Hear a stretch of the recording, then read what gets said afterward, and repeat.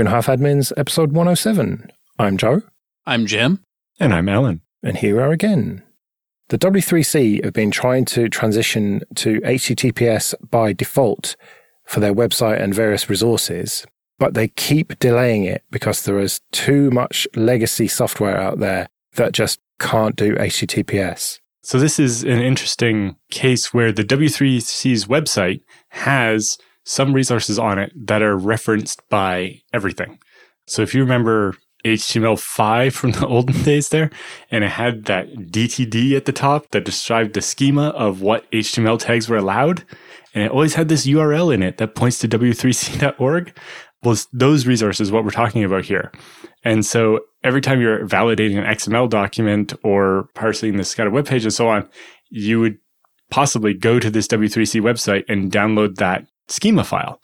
And if they suddenly make that have a redirect at all, that might not work anymore because it might not be a full HTTP client. It's something that's kind of dumber, or it just might not be able to do HTTPS, or in this case, at least if it's that old, it probably can't do a new enough version of HTTPS to be worth it anyway, right? If we're talking like SSL v3 or even TLS 1.0, that's not going to be something we support anyway. And so for some of these cases, it might actually be better to continue to serve those resources over HTTP than to continue to offer HTTPS at the older versions of HTTPS that are less secure, because you're better off not being secure at all than being secure in a way that's not actually secure, right? If we're doing HTTPS, but it's on the super oldest version, that's actually probably worse because it gives you this false sense of security. But it's a real problem with internet standards that once these things are out there, you can't easily change things, right? This is why we've never been able to improve the email protocol to stop spam properly, because whatever you come up with, the rest of the internet isn't using that. Now, let's be honest here. As far as the spam problem goes, the majority of that problem isn't technical at all. It's that the appetite to curb spam is spotty at best. Users don't like it. There's an awful lot of money in it, and that money tends to speak. Absent any protocol changes whatsoever, it really wouldn't be that hard to put legislation in place and actually enforce it to vastly curb the amount of spam, to limit the number of, physical network places it could be coming from, and just be like, either you clean up your spam problem or we're not accepting anything from you. There's nothing that isn't doable about that. The problem is that every time it gets proposed, somebody with a lot of money finds ways to defang it. That's a lot of what we're seeing here as well. It boils down to there are a lot of somebodies out there who have spent a lot of money on ancient systems that they allowed to accumulate tech debt because who cares about tech debt? Don't care. Bought the stupid thing. It's in the stupid basement. It does its stupid thing. I never want to think about it or spend money on it again. And then they holler 20 years later at the idea that they might need to update that thing. We see exactly this kind of complaint in the Register article that was covering this with, there was a Register reader saying that refreshing Java was not their cup of tea. And, they're talking about they've got a massive enterprise Java app that they're partly responsible for supporting, and that the Java app depends on the plain HTTP version of, fetching these schemas, and there would be updates required, to make it work with HTTPS. And I'm sorry, but a lot of my response to that is going to be, wah, HTTPS didn't just show up on the scene yesterday, It's been like a decade at least, hasn't it, since, we broke 90% of all web traffic being HTTPS? Probably pretty close. It was whenever Netflix switched all the video streaming to HTTPS to keep ISPs from knowing which movie you were watching. So it's been a while. Maybe not quite a decade, but getting close. Wasn't it Let's Encrypt that really pushed it? Yes. Well, Let's Encrypt what made it possible for personal websites and so on to do it without having to spend a bunch of money. That's the thing for me that made it be, there's no reason not to have HTTPS now. Yeah. Whereas before it, I was like, well, there's a bunch of stuff where I just don't feel it's worth me paying for a certificate or just the hassle of doing a certificate and updating it once a year. But Let's Encrypt forces you to automate it, and then suddenly it didn't require any effort anymore beyond the initial setup. Yeah, and I suppose that means that was the point where most websites became HTTPS, but that doesn't mean that most traffic became HTTPS at that point, because it was all the small sites that very few people actually visited that changed over at that point. Right. Or when they do, they're not doing the same volume as your Facebooks and your Googles and so on. Yeah. But I can kind of see the point here that these resources, like the XML schema, do I really need encryption for that? Do I really want to waste the CPU cycles on millions of devices to download that? It's not that much, but at the same time, it's like, why is the W3C having to pay for bandwidth for these 20-year-old apps to keep downloading these schemas? Maybe the schema wasn't meant to change, and maybe it should have been cached in the app, and we shouldn't be wasting the internet to download these for 20 years in perpetuity. Yeah, there's only so much internet to go around. Yeah. I mean, a lot of this still kind of comes down to be willing to update your crap. Understand your stack, be able to change your stack, and if you have custom code, you need to own it, and you need to understand that you need to be able to maintain it. If you didn't own it and it's not custom and you bought it, then you need to be aware of what the likelihood is that the company you bought it from is still going to be around. You know, what kind of support do they offer? Like, basically, it just boils down to, like, tech is something you have to actually think about and plan around, like every other core part of your business. And if you're not doing that, you're doing business wrong, and it's not the rest of the world's fault that, you know, then you have problems and you might have to spend money later. Yeah, there are times where things are more complicated.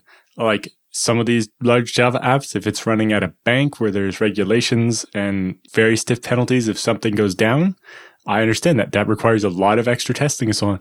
But like Jim said, it's not like nobody saw HTTPS coming.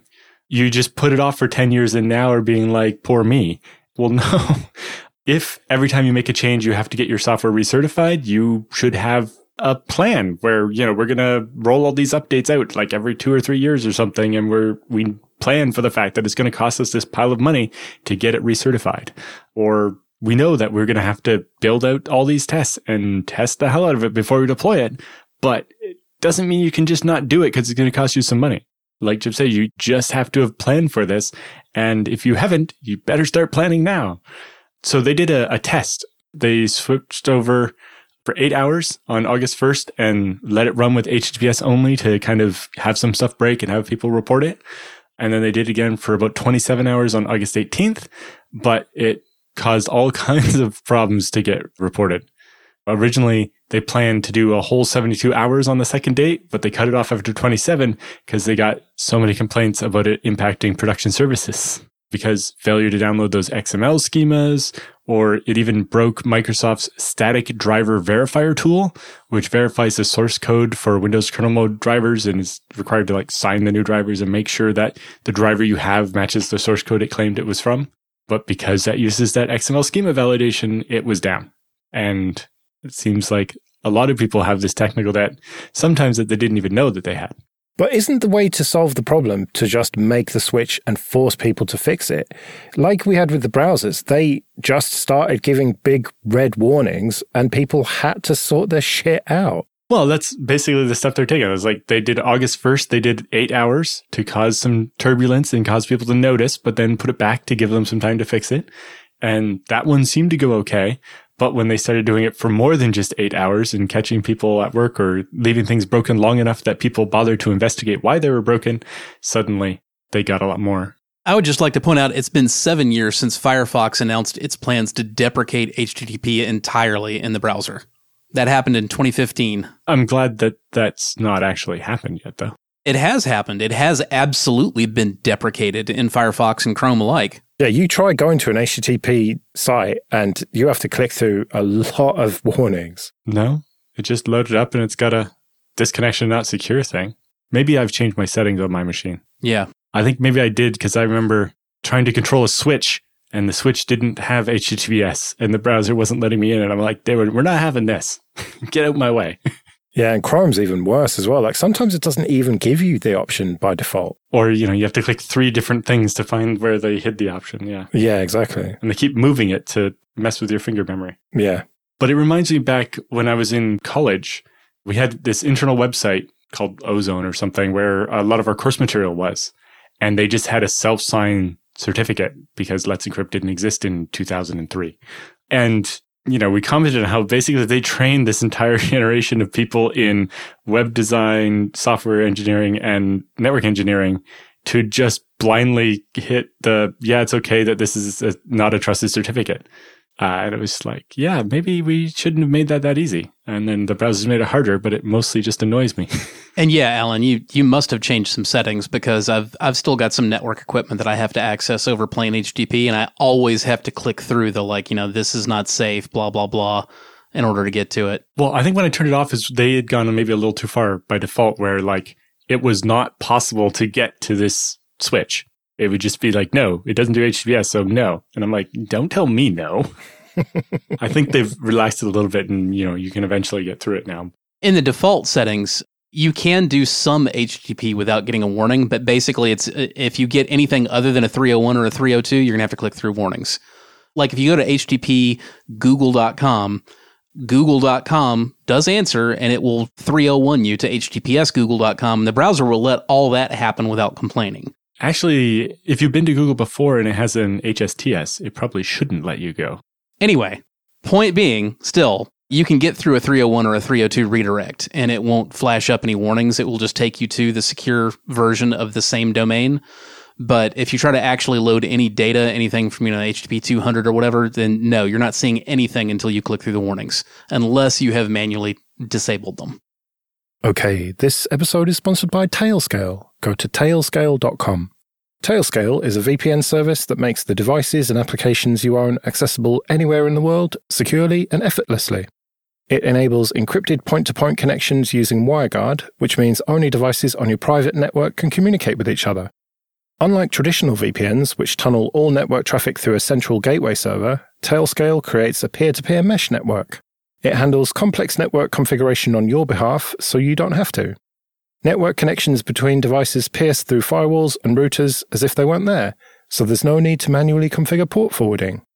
Tailscale is available for Linux, Mac, Windows, Raspberry Pi and ARM, Android, iOS, Synology, and for devices that don't allow additional software to be installed, such as printers and other embedded devices, where you can set up a subnet router to act as a gateway, relaying traffic from your Tailscale network onto your physical subnet.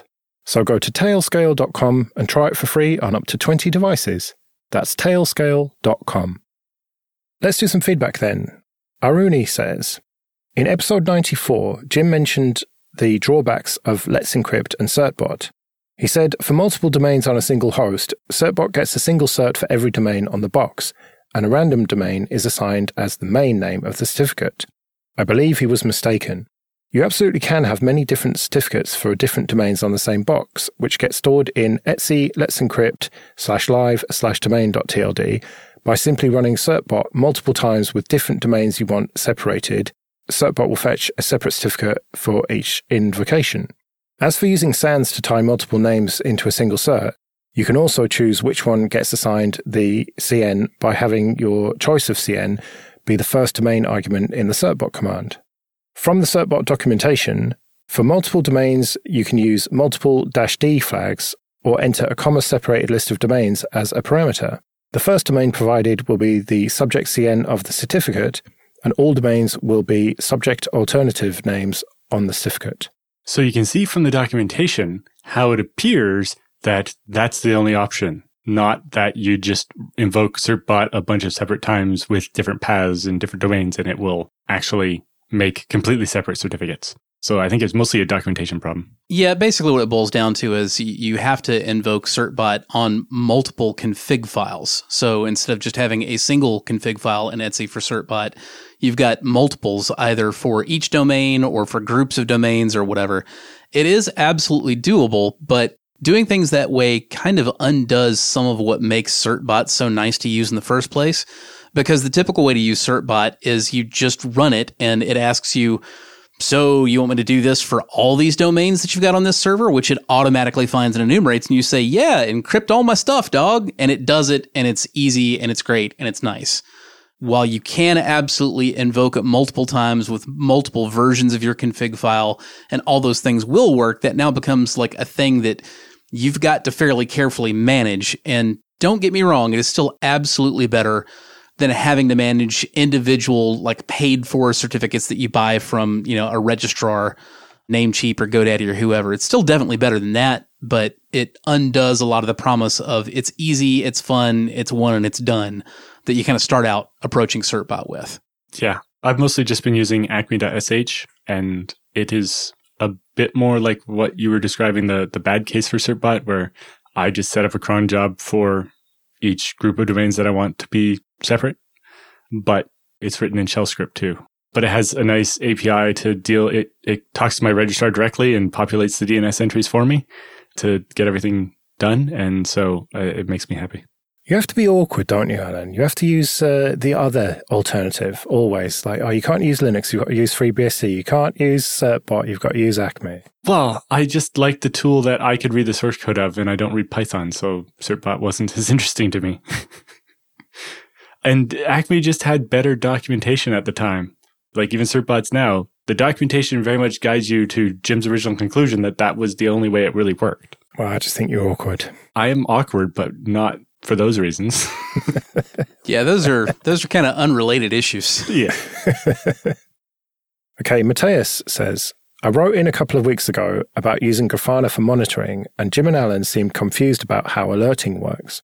The way it works in Grafana is Grafana runs a query periodically against a data source, and if it passes a threshold, is missing data, or is throwing an error, then it will send a notification to the contact point you defined, which can be a simple email, webhook, or you can pipe it to their on-call solution. This works on most data sources that you can query in Grafana, so along with metrics like low disk space or no data from a host, you can also get alerts for things like 5xx errors in web server logs, or syslog has a message with a smart error. Yeah. Normally you wouldn't have a Grafana data source that was just like, is the status of my pool online or degraded? And that's why normally I think of a Grafana as being specifically numbers I'm going to graph and so on. And, I might get alerting when the transaction rate on this machine is higher or lower than it's supposed to be. I just never really thought of using it for some of the other stuff, like, is this VDEV in a state other than online? I thought of it. It's not that I believed it was impossible to use Grafana for, pass-fail alerting. It's just not the best tool for the job. Nagios is a lot more directly adapted to doing that. Once you start saying, oh, well, you can do this and you can do that and you can do the other. Well, I mean, I could just shell into every single box and have like a script that I wrote do whatever I want it to do whenever a thing happens. But there are better frameworks in place for doing that. That's kind of what it boils down to here. Yes, you can monitor things using Grafana. Is it the best way to do monitoring specifically rather than recording metrics over time? It really isn't. You can use it that way if you want to. I don't recommend it because there are better solutions. Yeah, oftentimes trying to make one thing be the be-all and end-all means you end up with a solution that's not quite as nice. I don't like the inclusion of like, oh, it can just email you. Don't do email alerting. There are so many ways for an email to not reach you that the only way to be certain that you're getting your email alerts or not is to have it email you periodically whether or not anything is wrong. And if you have it do that, you will stop not reading them because you'll train yourself that emails just mean everything is fine and you won't look at it. These are lessons that Alan and I have both had to learn the hard way at earlier points in our careers. And the big thing that keeps me sticking with Nagios is that the alerting is fantastic and does not require email. And I don't have to write anything or develop anything. I can literally just install ANAG on my phone and have automatic in my pocket. It buzzes when something is wrong alerting. And it's reliable and it works. And it's not a whole lot of work to set up. And that's what I'm looking for. Right. And it's got a decade of the tuning on the flapping detection so that I don't get constant alerts of something going up and down. I just get told it's having a problem. It didn't get better and then have a problem again. It's just flapping, which means the alert hasn't cleared. It's still a problem. And there's all the configuration options for, if their flap detection isn't good enough, you can make it more sensitive. You can make it less sensitive. You can handle flapping services in different ways other than the default if you want to. All these things are built into the framework. There are centuries of experience specifically in the field of monitoring infrastructure and making sure everything is good with it in that platform that really aren't there with time series graphing platforms intended to let you look for issues and like a steady constant flow of metrics and see how things are changing over time. You can use Nagios to do those things too, and you shouldn't because it's not very good at it. Just like I say, you really shouldn't use Grafana for reporting on Pass-fail is a little too simplistic, but like the majority of your tests are going to be effectively a pass-fail, and you want to get alerted if they fail. That's what Nagios is really good at. It can do metric accumulation. It's not good at it, and you should use Grafana or something else for that. So use the right tool for the right job is what it comes down to. Okay, John says, was hoping to share something for that poor soul stuck supporting Silverlight. Using the Chrome browser with IE tab extension will allow Silverlight to load on Windows 11 boxes regardless of IE standalone implementation. It's my understanding that the developer packaged enough components to allow this thing to work, despite our outward ban of native IE 11 execution. Real answer is to get a better developer, but that ship may have sailed for the original requester. Well, Josh is the original requester, and he wrote in to say, I wanted to add some clarity to my previous email. It's not that the dev won't learn something new, but more about them not feeling the need to update.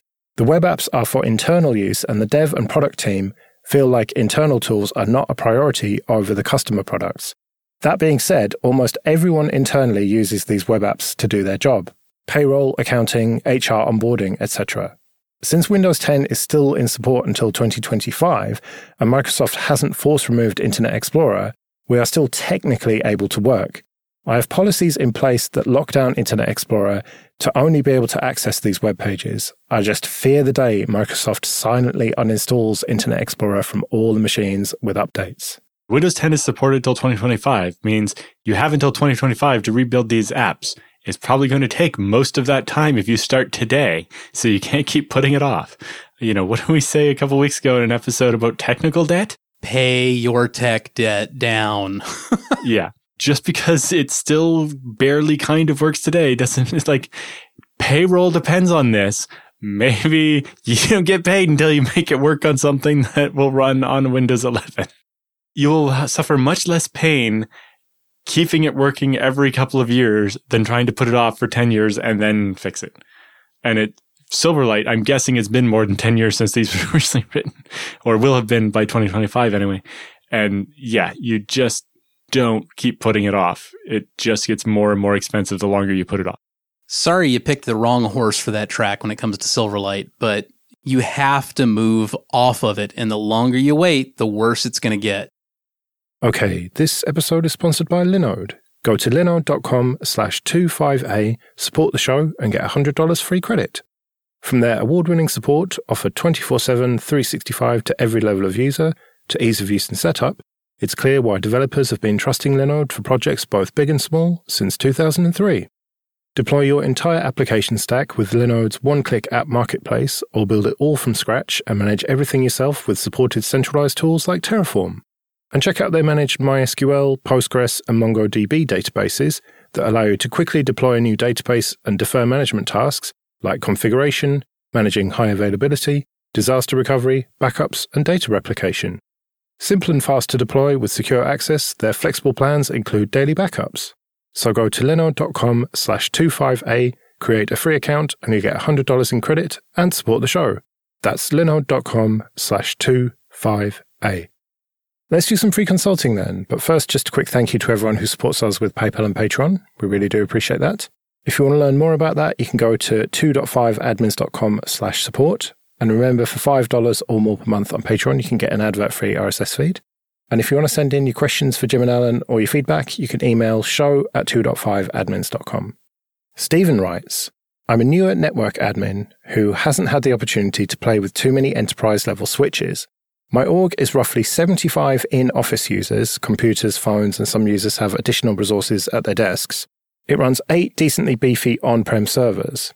We're looking to replace our aging Dell enterprise switches, and for the best part of 6 months, the ones we're looking at, Dell PowerSwitch N2200 series, have been out of stock. It would be 8 48-port PoE switches, with most of the ports able to supply voltage to the VoIP phones. Ubiquiti Stack has a pretty GUI, but functionality and user-friendliness would be ideal. Do you have any recommendations? We're open to switching vendors. They need to be good for the next decade and have good support. We're not pinching pennies, but we don't want to just burn cash either. Well, first of all, if you want functionality, Ubiquiti switches are just right out because they offer almost none. Also, the one I've been trying to get has been out of stock as well. Yeah. The low-priced all 10 gig version that I have a couple of, trying to get more, and they're months of back order. Yeah. As far as, a recommended vendor, I feel like I'm kind of wearing a groove in this, but TP-Link is your answer for switches. They are inexpensive. They are fully featured. They are reliable. They've been around for a long time. There's no reason to think they won't be around for a long time. Look them up. I would recommend the Jetstream line for it's. Given that this is enterprise, I'm sure you'll want the full functionality, support all the VLAN, spanning, security features, what have you. And to get the full set of functionality, you need Jetstream. They do have several lines of switches. If you see TP-Link Smart Switch, they're not smart. You should just do an S Smart Dumb G on that, basically. Because the Smart Switch line is limited functionality, nowhere near as much as you get in the Jetstream. Yeah, generally Smart Switch is an unmanaged switch with a web GUI, so you can kind of manage the very basic features. It's a managed switch that only has a web interface and limited features as opposed to, a real enterprise switch. But if you want the full QoS functionality and management and security stuff and, things like being able to bind DHCP answers to only a trusted port, to prevent issues with somebody bringing a rogue DHCP device onto your network, all that kind of thing. What you want are the Jetstream switches. They will be much less expensive than what you're accustomed to buying. That does not mean they are lower quality. I literally couldn't even begin to count the number of TP-Link switches I've got out there in the field because I've been using them for well over a decade and have no problems with any of them. Speaking of decade, what do you think of buying a switch and trying to actually wring a decade out of it, including the support? Does that seem reasonable, or should they probably consider planning for a replacement sooner than that? I think practically speaking, it is usually pretty reasonable. I don't generally see switch models just going completely out of support. It's pretty uncommon in my experience to see massive security problems that must be addressed with a firmware update on the switch. Different vendors will be more or less likely to offer updated firmware. I haven't seen any of them that I would say offer frequent firmware updates. Usually it's feature driven, not, security or bug fix driven. I think switches have such a relatively limited function set compared to, routers and firewalls and what have you, that it's a little easier for the factory to get the QA right before they push it out the door. And so you tend to be more likely to have something that is fully functional and not buggy actually arrive on your doorstep that isn't going to need a sudden patch because somebody missed a thing and it absolutely has to get addressed, if that makes any sense. Yeah. And, I was thinking, is the connection speed going to be the same in 10 years? But I guess gigabit's been around for more than that long. It's kind of been the standard. We're kind of close to an inflection point where it doesn't make sense to buy only gigabit for much longer, but it also depends on the use case. Well, if you're buying 48 port, you're not going to be buying only gigabit anyway, because you're absolutely going to have some 10 gig SFP plus uplink ports. Typically on the TP-Link switches, you're going to have 4 SFP plus uplink ports on a 48 port switch. I'm not sure whether or not they have any available with more than that. You can certainly get, if you want just the SFP plus ports, you can get that on smaller switches. You don't have to tack on 48 full ports of, regular RJ45 with that. I think it's fairly reasonable to expect to run a switch until something actually burns out and you have to discard it, or until there's an entirely new protocol that requires a hardware upgrade. Yeah, and beyond looking at things like 2.5 gigabit, anything going beyond that is probably going to require changing the cables in the walls of the office anyway. Mm-hmm. And so that's, not something you don't buy a switch to future-proof for that contingency, because that doesn't make sense. We've about reached as much as what you can expect to accomplish out of even the best, most modern Ethernet cabling. And I think physics has gotten us about to the end of what that medium can accomplish. If you've got a short enough run, you can do 10 gig over, Ethernet with RJ45 termination. But here's the thing a lot of people don't realize: it actually costs you considerably more money and it sucks. So don't do that. Basically, if you want faster than 1 gig, you really ought to be looking at running fiber.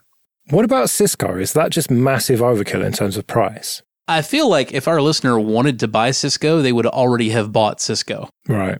I would not buy Cisco. I'm not in love with their particular management interface style. There are a lot of people who swear by it. I am one of the people who is a lot more likely to swear at it. And then when you look at the actual prices you've got to pay to get that name on it and have this proprietary language that you've got to learn in order to program those switches and those routers, I am just absolutely not a fan. I want no part of it. Yeah, I think most of the people that swear by it is because they learned that proprietary language and that's the thing they know how to do. Mm-hmm. Right, well, we better get out of here then. Remember, show@2.5admins.com if you want to send in your questions for Jim and Alan or your feedback. You can find me on Twitter @Joe Ressington. I'm @JRSSNet. And I'm @Alan Jude. We'll see you next week.